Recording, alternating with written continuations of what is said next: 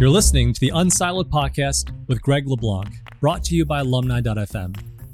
Unsiloed is a series of interdisciplinary conversations that inspire new ways of thinking about our world. So wherever you are today, enjoy today's episode, and here's your host, Greg LeBlanc. Welcome to Unsiloed, and I'm here today with César Hidalgo, who is the director of the Center for Collective Learning at University of Toulouse. I hope I got that correctly. And he used to be at MIT Media Labs, and he is the author of, most recently, this book right here, which is called How Humans Judge Machines. He's co-author of this study, which is described in depth in this book, and also this one right here, which is Why Information Grows, the Evolution of Order from Atoms to Economies. Welcome, César. Thank you for having me here. I want to start off talking about this book, Why Information Grows. And just before we started recording, we were talking about how this book has appealed to a lot of people in Silicon Valley. And I think in part it's because, you kind of trespass without permission into probably a dozen different disciplines. I mean, there is network theory, there is sociology, there's economics, there's physics, there's information theory. There's so many different disciplines that are all brought together. So this to me was it was like a roller coaster ride, and I really enjoyed it. And so I thought we'd start by talking about that book. And when I teach my strategy class, I always start with this image of pediment from a Greek temple, and it depicts the allegory of the Lapiths. And the Lapiths were these Greek people who were besieged on all sides by the centaurs. It's a famous, battle from Greek mythology. And I say that this really depicts the constant struggle that we have between order and chaos, the struggle against entropy. And of course, in business, entropy means perfect competition, right? And so it's a very metaphorical use of the term. This book is in many ways about the expansion of information and keeping entropy at bay. And so I've learned a lot from this book, because for people who aren't physicists, what little we know about physics, we know that matter and energy, these things, there's a constant, and you can't really expand or contract the combination of these two things. And then we also learned something about how there is this constant urge towards chaos and towards disorder. But in your book, you talk about how we are continuously increasing the amount of information or order in our world. And this seems a bit counterintuitive. One would think that there's like a constant level of chaos or order, and that we're just reorganizing things and reshuffling things. I think famously talked about how individuals came from little pieces of dirt, and then they went back to little pieces of dirt, and it was just this constant flux. So how is it that we can see a constant increase in the amount of information and the reduction in the amount of disorder, entropy in the world? So that's a great question. And of course, I'm not the first one to ask that question. And that part of the book builds a lot on the work of a Nobel Prize winner called Ilya Prigozhin. He was a Russian-born, but then Belgian physicist and chemist, who was the father of thermodynamics out of equilibrium. Because in some way before him, there was a lot of people that started to study thermodynamics. Thermodynamics was a field that grew enormously during the 19th century. At that time, like the steam engine, the heat engine, all of these engines were like what today, computer science and AI are. They were like at the forefront of the Industrial Revolution. And now you would think of as the forefront of the science that was pushing that Industrial Revolution was that science of thermodynamics.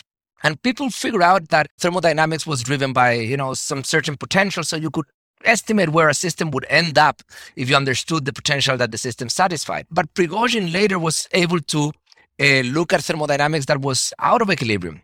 And he figured out that in the systems that were out of equilibrium, you could have the spontaneous generation of order.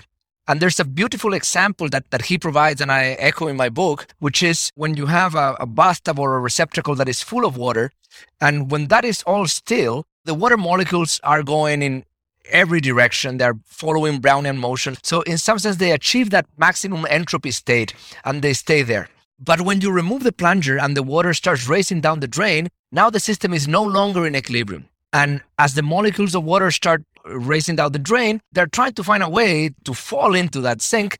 And that generates this spontaneous order in which a little whirlpool forms. And that whirlpool, it's actually, a system in which now there's correlation between the speeds, and there's a profile of speeds of the molecules as you go, from the center of the whirlpool to the edges. And that helps organize the entire surrounding of the water that is falling into the drain in a state of lower entropy than the one I was before. But it can do so only as long as the water keeps on falling, as long as basically energy is being spent. Now, as a consequence of that, of course, there's some friction that happens, and there's entropy that is being created. So the system is reducing entropy locally, but, it's increasing, some of that entropy more globally by sweating it at the edges. And that's a very profound insight, because it tells us, like in the example that you were mentioning before, we come from dirt, we go back to being dirt, but in between, we're kind of like that little whirlpool that, for 70, 80, 90 years, if we're lucky, as long as we eat and we stay healthy, we are able to sustain this insane amount of order that is expressed, in our DNA, that is available in each one of the, cells of our body, in the molecules that these cells help form, but also the order that we, of course, start to generate in our brain as we start, to create synapses and remember things. So it is all about this out of equilibrium systems. And you can think of it in the whirlpool, you can think of it in the context of humans, and you can think of it in the context of our planet, because our planet is being bathed by energy from the sun every day. And that is one of the reasons why we have been able to develop life, and we have been able to develop economies here, because it is the use of that energy, whether it is the energy that we harvest directly from the sun, or the one that is in that, saving accounts that we call underground mineral deposits, is the one that allows us to keep that order running, is to take the rock out of the mountain and build a castle, is the one that allows us to create this society that is complex, is full of intricacies, and that would not be able to live if that energy would go away. That would basically disappear, because you need to keep the system running to keep it organized. Yeah, I think you referred to Earth as this little island of information in the vast kind of chaos of the cosmos. And I love that image. When we talk about information, so information is a term that's used in pretty much every discipline, and it seems like everyone uses it a bit differently. We have information economics. I teach data science. And one of the first things that we do in data science, one of the first questions that I ask students is, what is information? And of course, everyone kind of bounces around. Nobody really comes up with a good explanation. But to data scientists, information is uncertainty reduction, and it is about entropy reduction.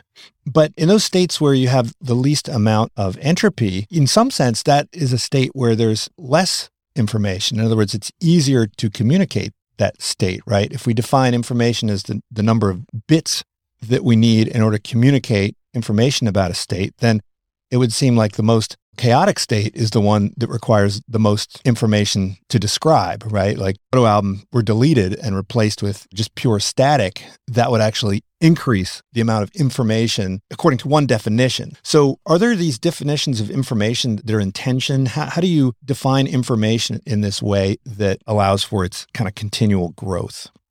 In some way, there is a bit of a confusion, because the same formula was discovered in the theory of communication of Nyquist and Shannon, and in statistical physics. So is this formula for entropy, which in physics has a very interesting interpretation, which is basically the number of microstates that are compatible with a macro state. So let's say that we have like people, in the bleachers of a stadium, and we give them red and blue cardboards, and they could create pictures, they can create patterns doing that. Basically, if we would define like a macro state, for instance, half of the panels being red, half of the panels being blue, how many combinations we have that are compatible with that macro state, that will be the entropy of that state. And it's easy there to realize that, well, in the state that all of the panels are red or all of the panels are blue, there's only one combination. But in the one that they're half and half, there's a lot of different combinations that could happen. And what this idea that entropy gets maximized in the universe eventually means, from a very simple perspective, is that a state that has many combinations is so large that systems end up in it no matter what. Now, when we talk about information in the context of like the theory of communication of Shannon, we're talking about the number of yes or no questions that we need to answer to guess a message. So now people would have like those cardboards up on the bleachers, and you would have to guess if they're making the picture of a dog or whether they're making a Pac-Man or whether they're all random and so forth. Now, if we would know something about the macro state, let's say if we know that all of the same color, doing that guess would be very easy. But if we know that half of them are red and half of them are blue, then guessing the exact, microstate is going to be very hard. And we're going to need a lot of questions. So we're going to need a lot of information to specify that microstate. So I think that's sort of like one way to a little bit reconcile those two ideas, which is given by that macrostate, how many yes or no questions you will need to do to discover the microstate. If it's a high entropy macrostate, you're going to need a lot of yes or no questions, meaning that you're going to need to communicate more information. Because in the first case, when they're all the same, you just say it's blue or it's red, just one bit and you're done.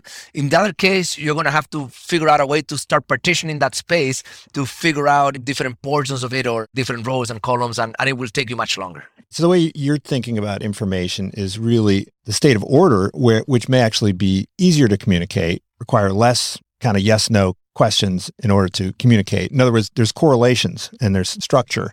I love the example that you use about the luxury car that crashes. And you talk about how when this car crashes, information is lost. There's really only a small number of ways that this Bugatti can be organized and function properly, but there's almost an infinite number of ways that this thing can be dysfunctional, right? When it smashes into the wall. And so in what sense is this object frozen information, right? I think that's one of the key messages of your book is that physical objects that were created for some reason contain information, that they're vehicles for information. They're kind of buckets into which we deposit information. That's one of the things that I think as a physicist, I help bring maybe through the book to a more general audience, which is people tend to think of information as something that is non-physical, but in some way, everything has to have some sort of physical embodiment. So people think that, hey, words are non-physical, but it's very hard to speak in the vacuum. The words are not, because actually you're encoding,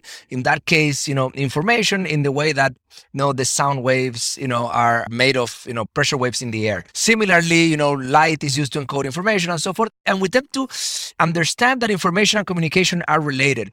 But when we understand that information is physical, you can think when I organize things, I could be organizing bits on a hard drive, but I could also be organizing sticks, on a structure. Is that information too? And the answer is yes. Like any form of physical order that you produce, whether it is for the purpose of communicating with others or not, it has a content of information from a physical perspective, not from the communication perspective, but from that physical entropy perspective that we were discussing. So once you get there, you realize your phone, even when it's shut down and turned off, it has, information in part that is stored on the hard drive, and it's information that involves communication, in part in the hardware itself. When you look at, a car, when you look at a computer, when you look at a camera, a microphone, a shoe, a refrigerator, all of those things that, are not going to appear naturally out of, a mountain are, also things that involve information. The only thing that would appear naturally, of course, that includes a lot of information are things that are alive. Think of an apple, it's made of cells and so forth, an onion, an animal. They are also rich in terms of information, but information is not only connected to communication. Information is connected to all forms of physical order, and that is beautiful because it allows you to communicate other things. And that's a little bit of like the inside of the book, which is that when you put information in a message, you can communicate with someone. But when you put information in an object, you can pass on the practical uses of your knowledge. So if I create an object that allows you to do something, if I create a phone, I allow you to communicate with people at long distances. If I create a hot air balloon, I allow you to go up in the sky and survey the land.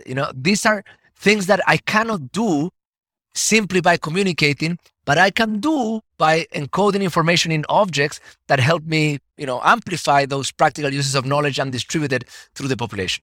You said that the existence of solids, the existence of a solid state is necessary in order to encode this information. And you gave this example of freezing a whirlpool. Then this would essentially take that kind of steady state of disequilibrium and package it in a way that could be considered lasting information. So solids, yes, they're important. And I think the Whirlpool example is more metaphorical than physical, but a better example would be DNA. So imagine you have a molecule of DNA contains, like information that then you can unpack in the context of creating or building a life. But because of thermodynamics, that molecule of DNA is under pressure of getting disorganized, like switching sometimes some bases for others. And in some sense, what temperature means is that there is some randomness or disorder going on in the system. So at higher temperatures, it's really hard to keep that order. And our body, of course, is always fighting and working to keep our DNA in the way that it needs to be, keeps the proteins, properly folded and so forth. And as you get, for instance, like a high fever, the problem of like having like a fever when it gets really high is that those processes start to fail. So because of that battle between creating order and the natural tendency of the universe to unfold that order, when you have a solid and you're able to crystallize those bits or to crystallize that organization, you're able to accumulate more of it because, the one that you are able to save, you don't need to recreate, so you can add to it.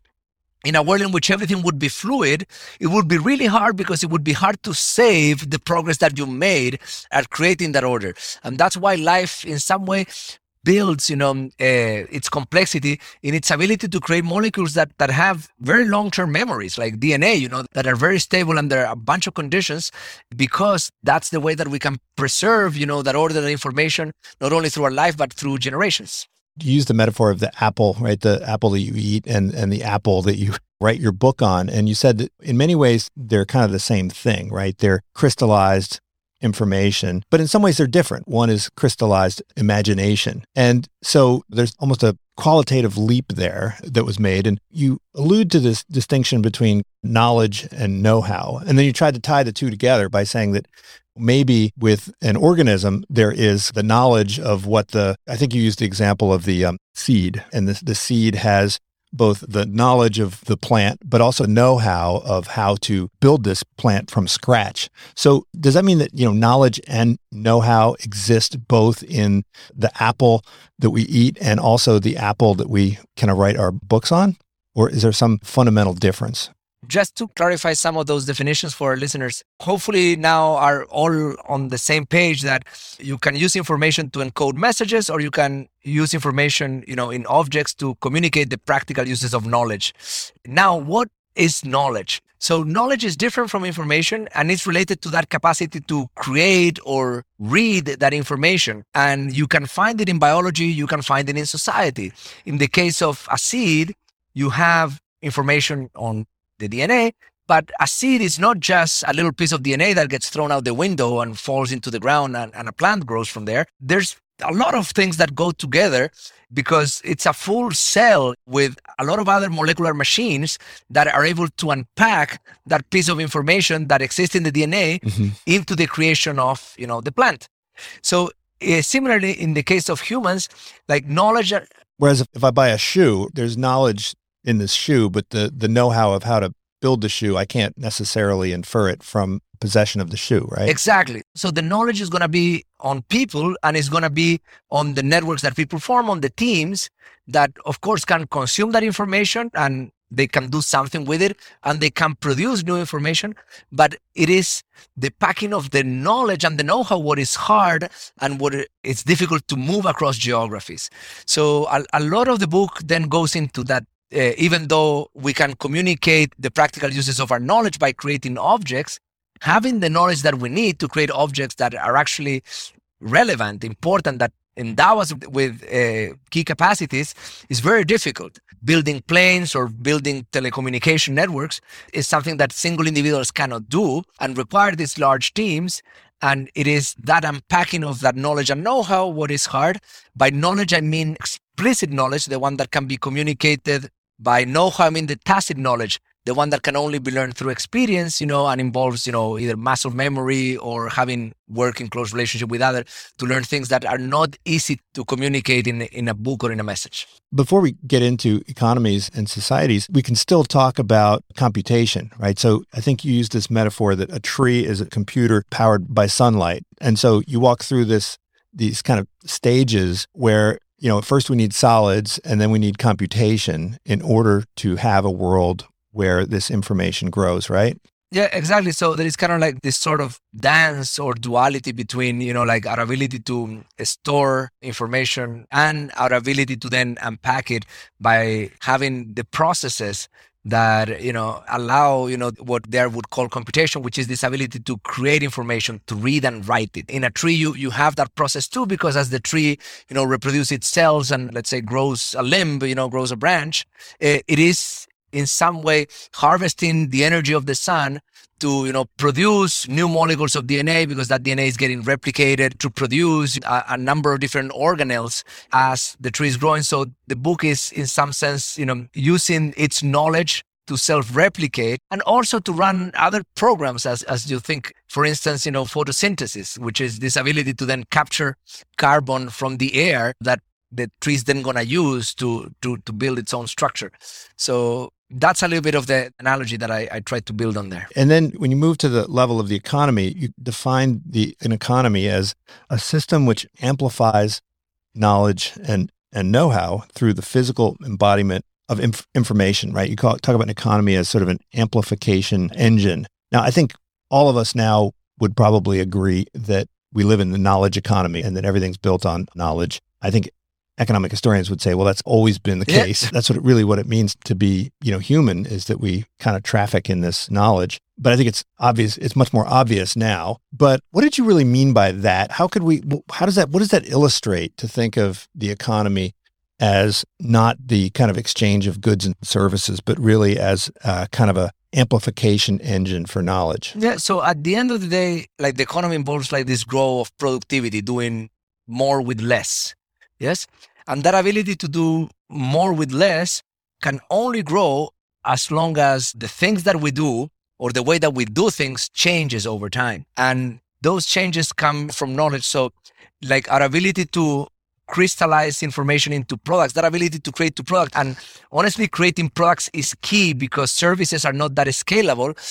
It's one of the things that, of course, allows us to increase our productivity, because it is what eventually technology ends up being. Now you have a farmer that is able to run a farm of many hectares, with a very small crew, because, of the mechanization of farm labor and the sophistication that has happened over the last, 100 years. Yeah. So that's a little bit like what I mean is, like, we have a society in which, we are trying to fight entropy to create these objects that are rich in information. But what these objects help us do is they help us amplify those practical uses of knowledge. So there's few people that have that knowledge on how to build that tractor, or how to, synthesize that fertilizer, or to do any of those things.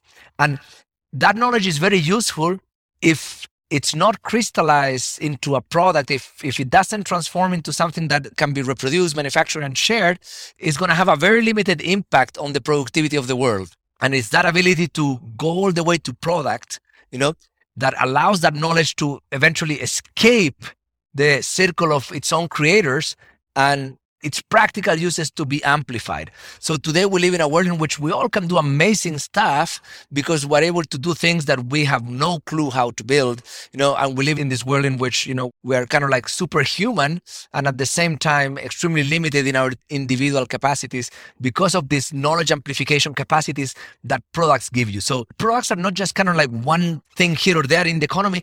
They're actually something that is really key. It's very different from a service, because it has that scalable property of being able to endow others with the practical uses of knowledge that otherwise would be trapped in a small team.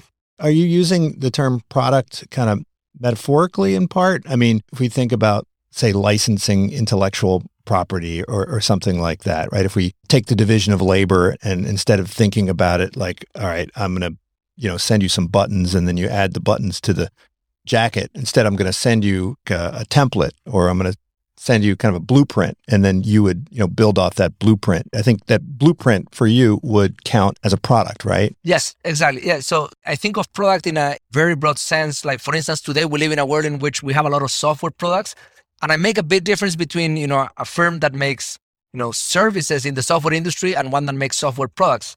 For instance, Google, like Gmail, is a software product. There's a very small marginal cost of getting a new user. The product, like in some sense, is scalable, works in a similar way of like a physical product in that it has that scalability of manufacturing, the ability to reach those large markets, even though it's software and some people would classify it as service. Well, there are other things that occur in the software world that would not qualify as products because, you need more people working on them, the more clients you would have. So there's some, for example, firms that would do advertisement videos through the web. And the more clients they get, the more people they have to have on their, offices clicking around and creating those animations for them and reaching to the clients. Well, in that case, it's not, something that has that product-like property. That product-like property is really that one that allows something to explode. And I think that's why, all of VCs are always searching for product firms, because product firms have kind of like that potential scalability. It's kind of interesting because I think ex ante, you would think that it would be easier to transmit kind of information in some raw state than to transfer, goods. Even though we've seen this massive reduction in the cost of moving goods around the world, right, over the last, couple of decades, we talk about how transmitting data is more or less free, right? You push a button and you send a packet of information. Knowledge, it's actually quite sticky and it's quite local and it's quite specific. In economics, we often refer to aluminum as frozen electricity. We usually, locate the aluminum plants right next to the cheap sources of electricity because it's easier to ship solid aluminum than to transmit the electricity over, thousands of miles and of wires and so forth. And I think part of your argument is that products are frozen knowledge, and transferring the know-how that went into the construction of this, that's kind of sticky. That's sort of, local. It's specific and hard to move around. Why is that? Why is it the case that know-how is sticky? Is it because it's embodied in our, individual people's minds or the network of people that happen to be in contact with one another in some physical way? So knowledge and know-how they have a lot of properties that I think we've discovered over the last, few decades. We know that, for example, knowledge is non-rival. We know that knowledge can be tacit or explicit. So, I call tacit knowledge know-how in the book. But one property that to me it's extremely important is that knowledge is complex.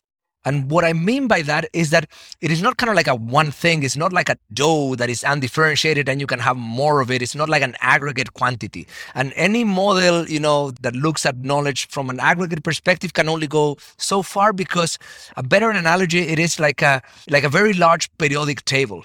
And this periodic table has, a lot of different rows and columns, of different types of knowledge that can be specific to an industry, to an occupation, to a task, to a certain part of the process. And when you work with people, you start realizing that, you don't need a salesperson. You need a salesperson that has worked on this industry and on this segment and on this market and with these people, because knowledge can be super specific.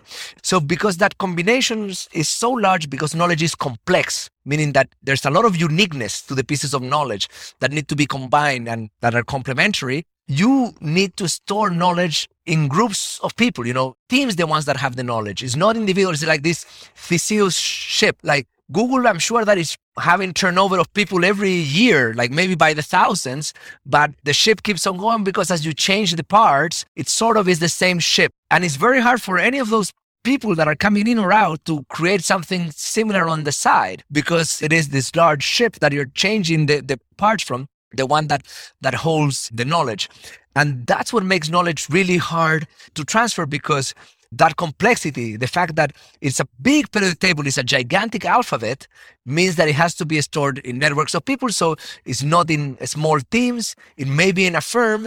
It may be sometimes, in an industry, in a location. Like Silicon Valley knows more than any of the companies in Silicon Valley knows individually. And moving that, it's extremely hard. It's easier to bring people into those communities than to bring the knowledge out of those communities into other locations. So knowledge, at the end of the day, when we look at the empirical research, and I've done a lot of empirical research in this space, is the more sophisticated an activity, the more it concentrates in space. And in some way, as our society becomes more of a knowledge society, even the forces of inequality become larger, because few people can create things that are so scalable, so productive, and that they can be exported to everywhere, with very small transportation costs, that you are competing now in these global markets in which the incentive to co-localize with other people that are very complementary to you and that have the pieces of the puzzle that you don't have is what drives the location of the most sophisticated sectors. You introduced a couple terms which I really liked. One was called person byte and the other one was firm byte. It's kind of,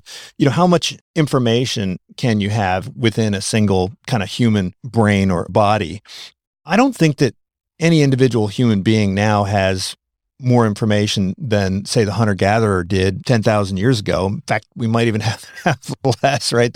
They're probably smarter than we are, right? Or, our brains are cluttered with the names of football players and actors and so forth. And theirs were, filled with different types of species they were surrounded with. But nonetheless, we've seen this massive increase in information and knowledge. And this is not simply because we have more people. If you add up the total amount of kind of information within all those brains, if there is this capacity and everybody's kind of at this capacity, then, it should just kind of scale linearly. But I think you're arguing that no, that's not the case. It's growing almost exponentially. Even if the population were to, start shrinking, it would not get in the way of this increase in the overall amount of information. And is that simply because the information is encoded in objects, or is there something more to it? And I think you made this point that if you had someone on a desert island with access to the total sum of all the world's knowledge, they probably wouldn't be able to still do very much, except maybe Google how to start a fire with sticks or something like that, but they wouldn't be able to do much more than that. No, I think you're right. And in some way, it has to be something that goes beyond population, because if it was just a function of population, you wouldn't see the huge differences in income and productivity and economic structure that you see in the world. Germany and Ethiopia have a very similar population, but what is manufactured in Germany and what is manufactured in Ethiopia is very different. And that means that there are groups of people in Germany that know how to manufacture the BMWs and the Mercedes that get produced there that do not exist in the case of Ethiopia. So in the book, I look a little bit about the things that help people connect, because in some way, it's not just about people, it's about the cost that people face when connecting with others. And I look at it from two perspectives. One that is more, traditional economics, like a new institutional theory, like Coase-Williamson, which is the idea of transaction cost. And basically, what that says is that firms are always looking to whether buy or make. And as firms grow, eventually they hit boundary in which making is undesirable. So they prefer to buy, and that defines the boundary of the firm. You don't want to hire people. You want to buy services or products from the market. But there is another, theory that also, comes from the Bay Area. And, to me, it's someone that I've mentioned him many times to economists. And even though he's a very highly cited guy, it's not well known within the economics community, which is Mark Granovetter. And he's, the creator of all of this economic sociology field. And basically what he did and what he says is that, look, there is something, or there's a different way to think about this, which is we don't live in a world in which people are just rational agents that are going around and they find people to interact with and they interact with them because it's beneficial. We live in a world in which people grow up in families, go to school, make friends, have sports teams. They have a lot of other mechanisms that help them create relationships with others. And the economy is built on top of that skeleton, that scaffold that gets formed for other reasons. So you start a venture with your friend from college, or, make a business deal with your cousin-in-law, or your brother-in-law, whatever, like that, because you are searching for people within that network that you have, because that network has trust, and trust is a way to reduce those transaction costs. So there, I also go into the work of Francis Fukuyama, wrote a wonderful book on trust. And the idea here is that a society that has low levels of trust is a society in which people need to invest a lot to know if you have to trust someone else. So a society with low levels of trust actually is a society that in some ways is going to be more relational in many ways, because if it's not easy for me to trust you, I have to go to dinner, you have to go to my house, I have to go to your house. We have to almost become like brothers for me to go into business with you. In a society with high level of trust, you can very easily, hey, you do this, I do that, let's try to do something together, and you can have... So it supports a higher level of complexity, right? It supports a higher level of division of labor. It supports a higher level of connectedness and therefore higher level of complexity, right? Exactly. So you can have more links, you can create larger networks, and if you need networks to accumulate knowledge, you can accumulate more knowledge. In the US, it's commonplace for people to sometimes grow a company from a garage to 5,000 people in less than 5 years. That's really unique. In very few parts of the world, organizations can go to that scale that quickly. And that tells you something about, society and the institutions that you have there, and also the lack of those institutions and that culture in other places. And that's why it's not just about people. It's a lot about, the cost of connection. If the cost of connection is low, might be more important than the number of people that you have. Like a little country, like Singapore, can have networks that are much smarter collectively than a larger country with a much larger population and, connections that are of lesser quality. Yeah, and I think I agree with you that the transaction cost economics and economic sociology are, complements. They fit together really well. And you talk a lot about standards, and in business strategy, we talk a lot about standards. And you didn't use the term, but, you talked about chunking. I usually think in terms of, modularity, very similar concepts. And I think what I'm seeing right now is almost an exponential growth in complexity in business ecosystems because of APIs, right? APIs are kind of like those standards that allow for ever greater division of labor, ever greater chunking, and ever greater complexity. Do you see new forms of organization in these business ecosystems as continuation of this story that you've been describing? Yeah, and for example, like I've been looking a lot at the API space in AI, because I think like AI like 5 years ago was something like, oh, wow, this is new, this is cool, everybody should get into this. And today, a lot of things that involve AI right now are starting to be served as API services, which make AI very tradable. So AI is not something that you need to build within your organization. It's something that you can get as a service. So if you want to summarize text, you go to Google, you search for summarized text AI API, you get a bunch of ads because they're competing with each other already. There's a bunch of companies that are trying to get into the market. And we have been using in my company the GPT-3 engine, which sure, you can try to trip it and find ridiculous stuff. But if you're trying to use it, in a way that is going to be useful to you, it's amazing what it can do. And I have a company of 30 people. We're never going to be able to, reproduce something like that. It's not our expertise, but we would be very interested on paying for that service, that you can hit the API and you can ask, questions that API is able to respond, or services that it can do. So in the space of AI, I see that chunking happen, very quickly, in which it went from something that a lot of countries were trying to enter or compete to a space in which now there's a few players that have been able to create large, good models that are very tradable, and is going to be a space, of the software sector is a high export sector. It's extremely high export sector. And I think AI is moving very quickly also into that direction because of that chunking of the APIs. Yeah, and we even call it productizing. You take something that you've developed internally and, productize it. And the minute you productize it, then all of a sudden it's in a form that others can benefit from, and ultimately increases the overall complexity. This is probably a good time to switch gears here and switch to this book here. This book is, I think, very timely because it talks about how we should be thinking about, or actually it's not about how we should, it's how people are thinking about the increasing presence of automated decision-making out there with machine learning and AI. And it's kind of a work of, experimental philosophy. Is that what you would call it? It's social psychology from a technical perspective. So I work with a couple of postdocs of mine who were psychologists. And what you're doing is a clinical trial in which you have some people exposed to a scenario in a control condition. They see the scenario as the action of a human. And there's another group of people that experience the same scenario in the treatment condition, which would be the scenario being presented to them as the action of a machine. And, that's how social psychologists usually do experiments. In this case, it's a between subject study. So there's two different groups of people that get exposed, to variation of the stimuli. And it's a very powerful technique because it allows you to basically identify differences that are based only on that small variation that you introduce. In our case was the subject of the sentence, the one that was performing the action, whether it was a human or a machine.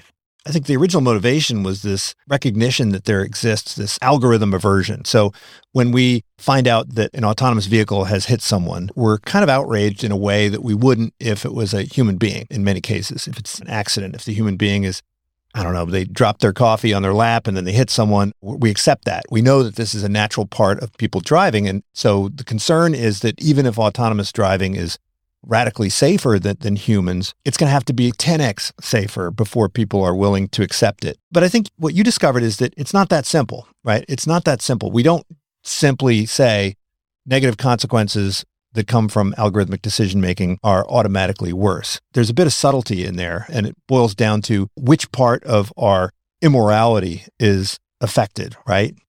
Yeah. So I think there's two things in the book that help add nuance to the discussion, because it is easy to dismiss this idea by simply saying, you know what, people prefer humans to machines, and that's all there is to it.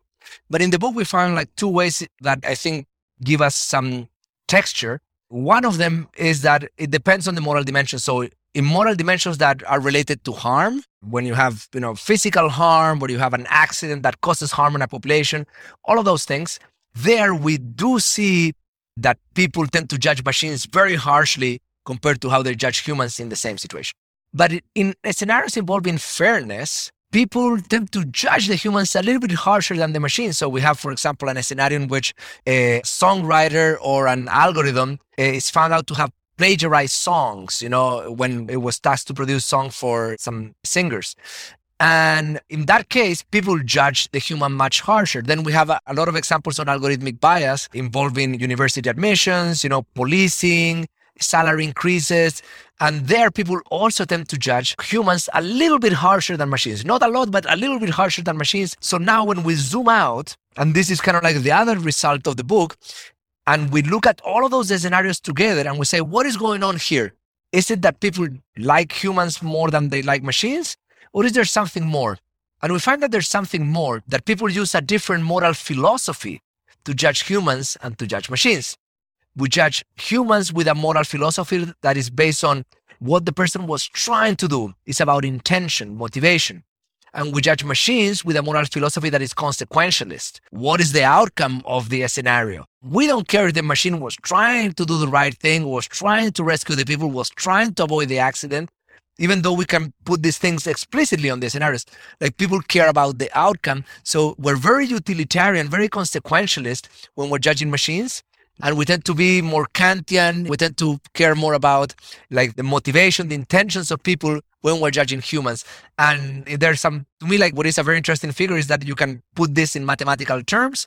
And these are kind of like planes, one that is a little bit rotated from the other. And it's that rotation, the one that shows you kind of like these different moral philosophies. Yeah, I love the idea of this function that you developed, which was there's intent, then there's the impact on these 5 sources of morality, and then there's the identity of the actor. And all of those are going to be combined into some kind of measure of wrongness. I really like that. But it does seem a little contrary to what we're seeing, at least in the news, right? We see all sorts of awareness, at least in Silicon Valley, about algorithmic bias. And there's much less discussion about kind of the human biases that it's replacing. We don't typically see them evaluated side by side. In many cases, even when the algorithm is less biased, it seems like people are more concerned. Why do you suppose that is? It because it seems to be contrary to what you're suggesting? Is that just an impression that people are getting from the media right now? There's this kind of backlash against kind of algorithms? Yeah, so I do think there is a little bit of that. In part, like one of the things that motivated me to write the book is that I would see all of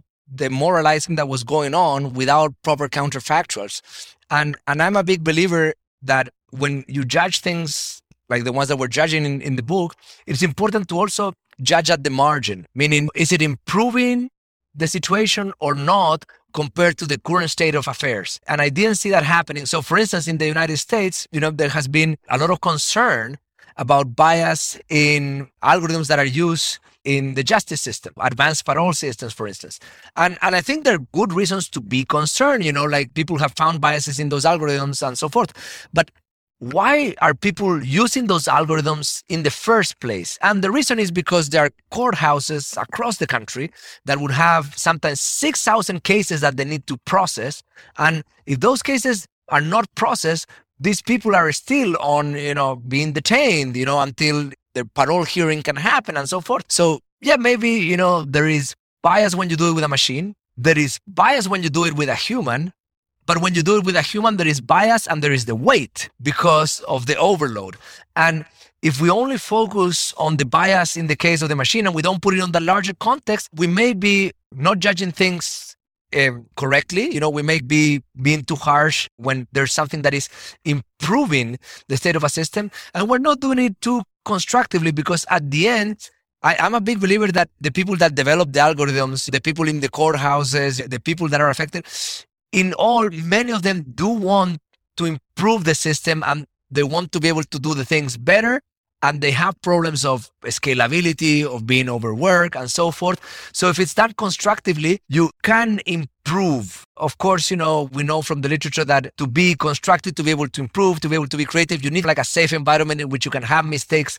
We might not be having that right now. So when I talk more in confidence with colleagues in the Bay Area and off the record and privately, many of them do tell me we're not touching that with a 100-foot pole because they're afraid of getting burned. When these are colleagues that would have the capacity to maybe, try and improve those systems because, they are not only aware of the issues, but they are also aware of how to build them, which is really hard. There's a lot of people that can complain about these things, but there are few people that can improve them, and we want to empower those people. So a little bit like the book, when I out on a limb, on a space in which I didn't have, much experience before, by creating a very comprehensive set of experiments, diving deep into the literature, learning from those experiments, but also trying to come up with a volume of work that says, let's put this into context and let's try to be a little bit more constructive at whether we can improve using technology and how,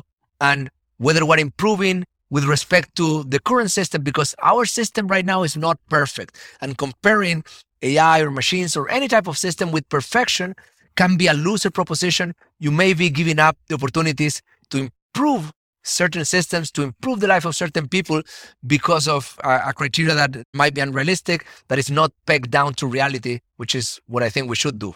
Now, I like you were talking about intent, and you said that when we're evaluating human actions, we tend to focus on the intent to some degree, whereas when we look at automated decision-making or decision-making by robots or algorithms, we discount intent. What does it really mean to think about intent? You had some interesting comments on when people are thinking about the intent of the algorithm. How do they think about that differently from the intent of humans? And does it depend on how much we anthropomorphize the kind of algorithm? You mentioned in the book about how people can develop emotional attachment to robots and things like that. If we did develop that attachment, or if the decision maker was anthropomorphized in some way, would we then start to attribute intent more to the algorithm? So that's a good question, and I can talk a little bit more knowledgeably about it because it's part of the research that I'm doing right now. So I'm working with a grad student here, Jingling Zhang, and basically what we're trying to do is to understand why people judge humans and machines differently.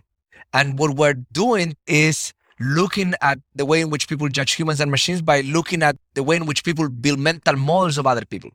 And we know from modern psychology, but we know also going all the way back to the ancient Greeks, that the way that people make mental models of other people is mainly across two dimensions: agency and experience. Are you capable of doing stuff, or are you capable of feeling stuff? So humans tend to see other humans as very capable of doing things and very capable of feeling stuff. So they're high in agency, high in experience. So they have high moral agency and high moral status.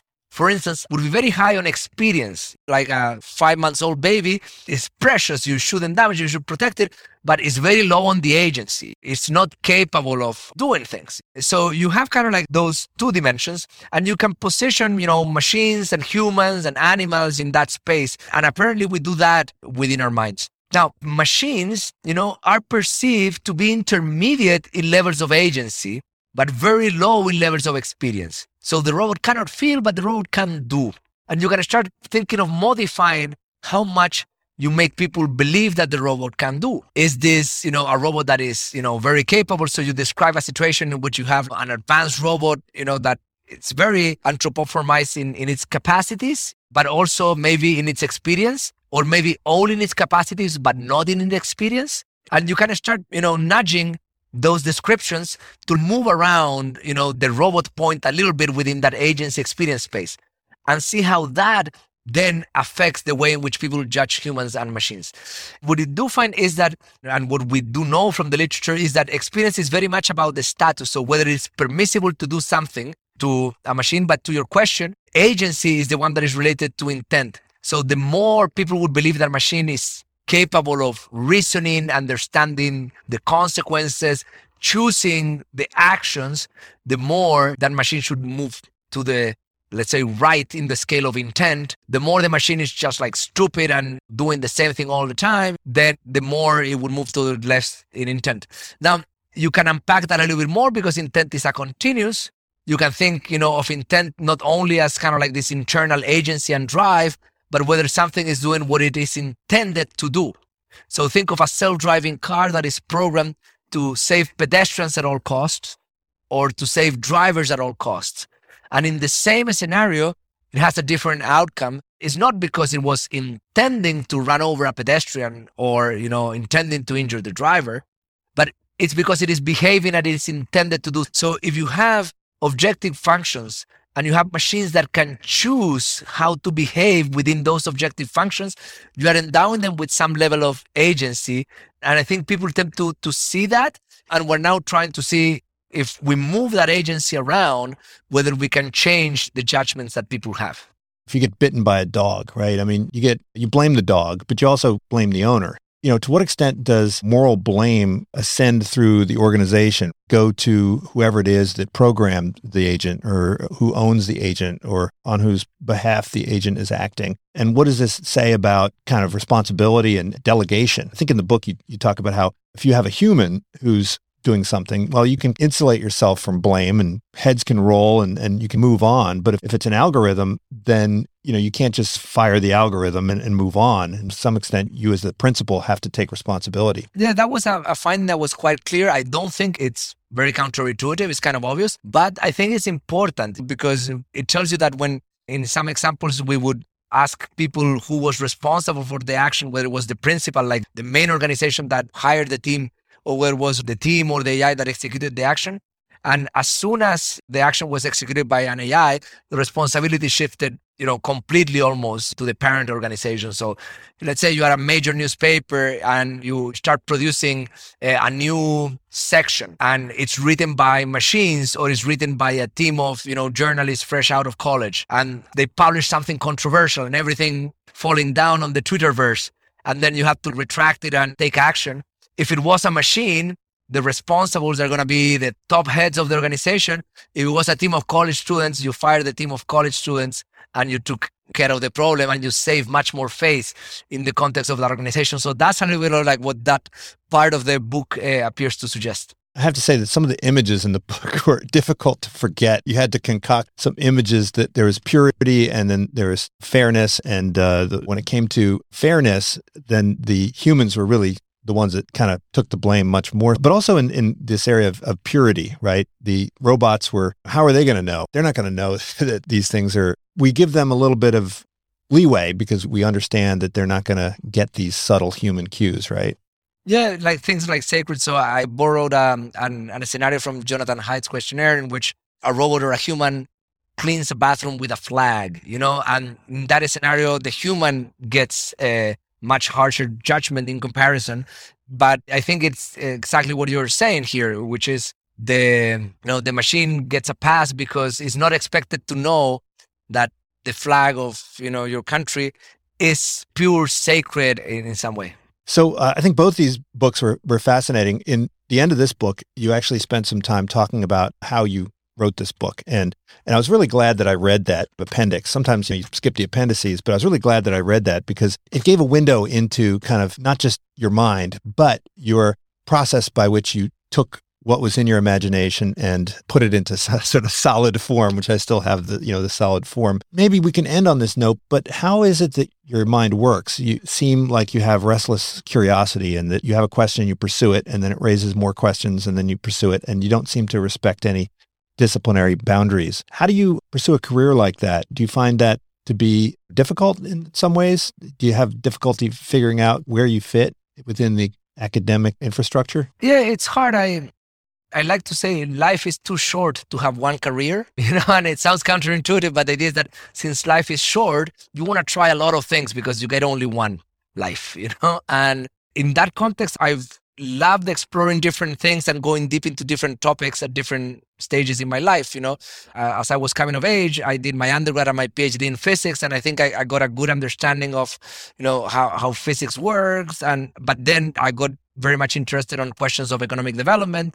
I've worked for many years on the geography of knowledge, and developed machine learning methods to understand the geography of knowledge that have been very well received.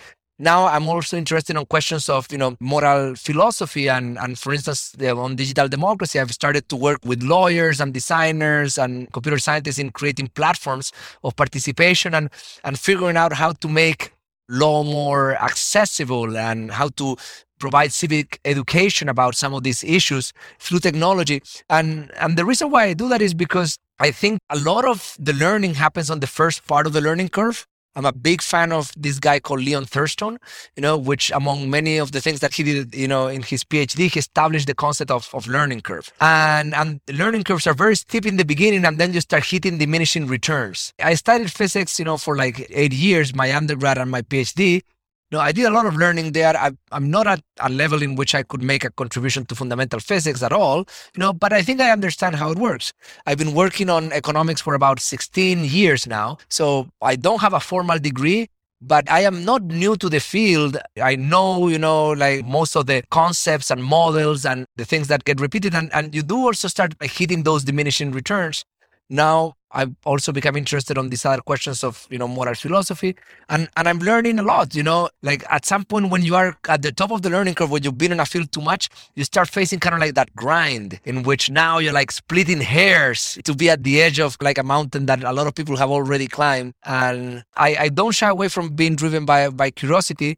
At the same time, I know that I pay a price for it. It's difficult, it's hard, you don't have a home. Academia can be a little bit parochial. People want to support and grow people from their own community. But I also know that there's a lot of students out there and people that are also curious and that they enjoy working with me. They come to me for advice and we end up always developing, good relationships that I think help them in some way immunize from some of the problems that I had to face. Well, you say that objects are where we deposit information, and these are some great objects. Why Information Grows, check it out. It's really a classic, I think, now. And your most recent book, How Humans Judge Machines, very provocative and hopefully just the beginning of a whole line of inquiry that you're going to continue to pursue. Thank you so much, César, for joining me. Thank you, Greg. It was my pleasure. Thank you for tuning in to the Unsiloed podcast. If you enjoyed today's episode, please give us a 5-star rating and review. To listen to other episodes, please visit our website at www.unsiloedpodcast.com.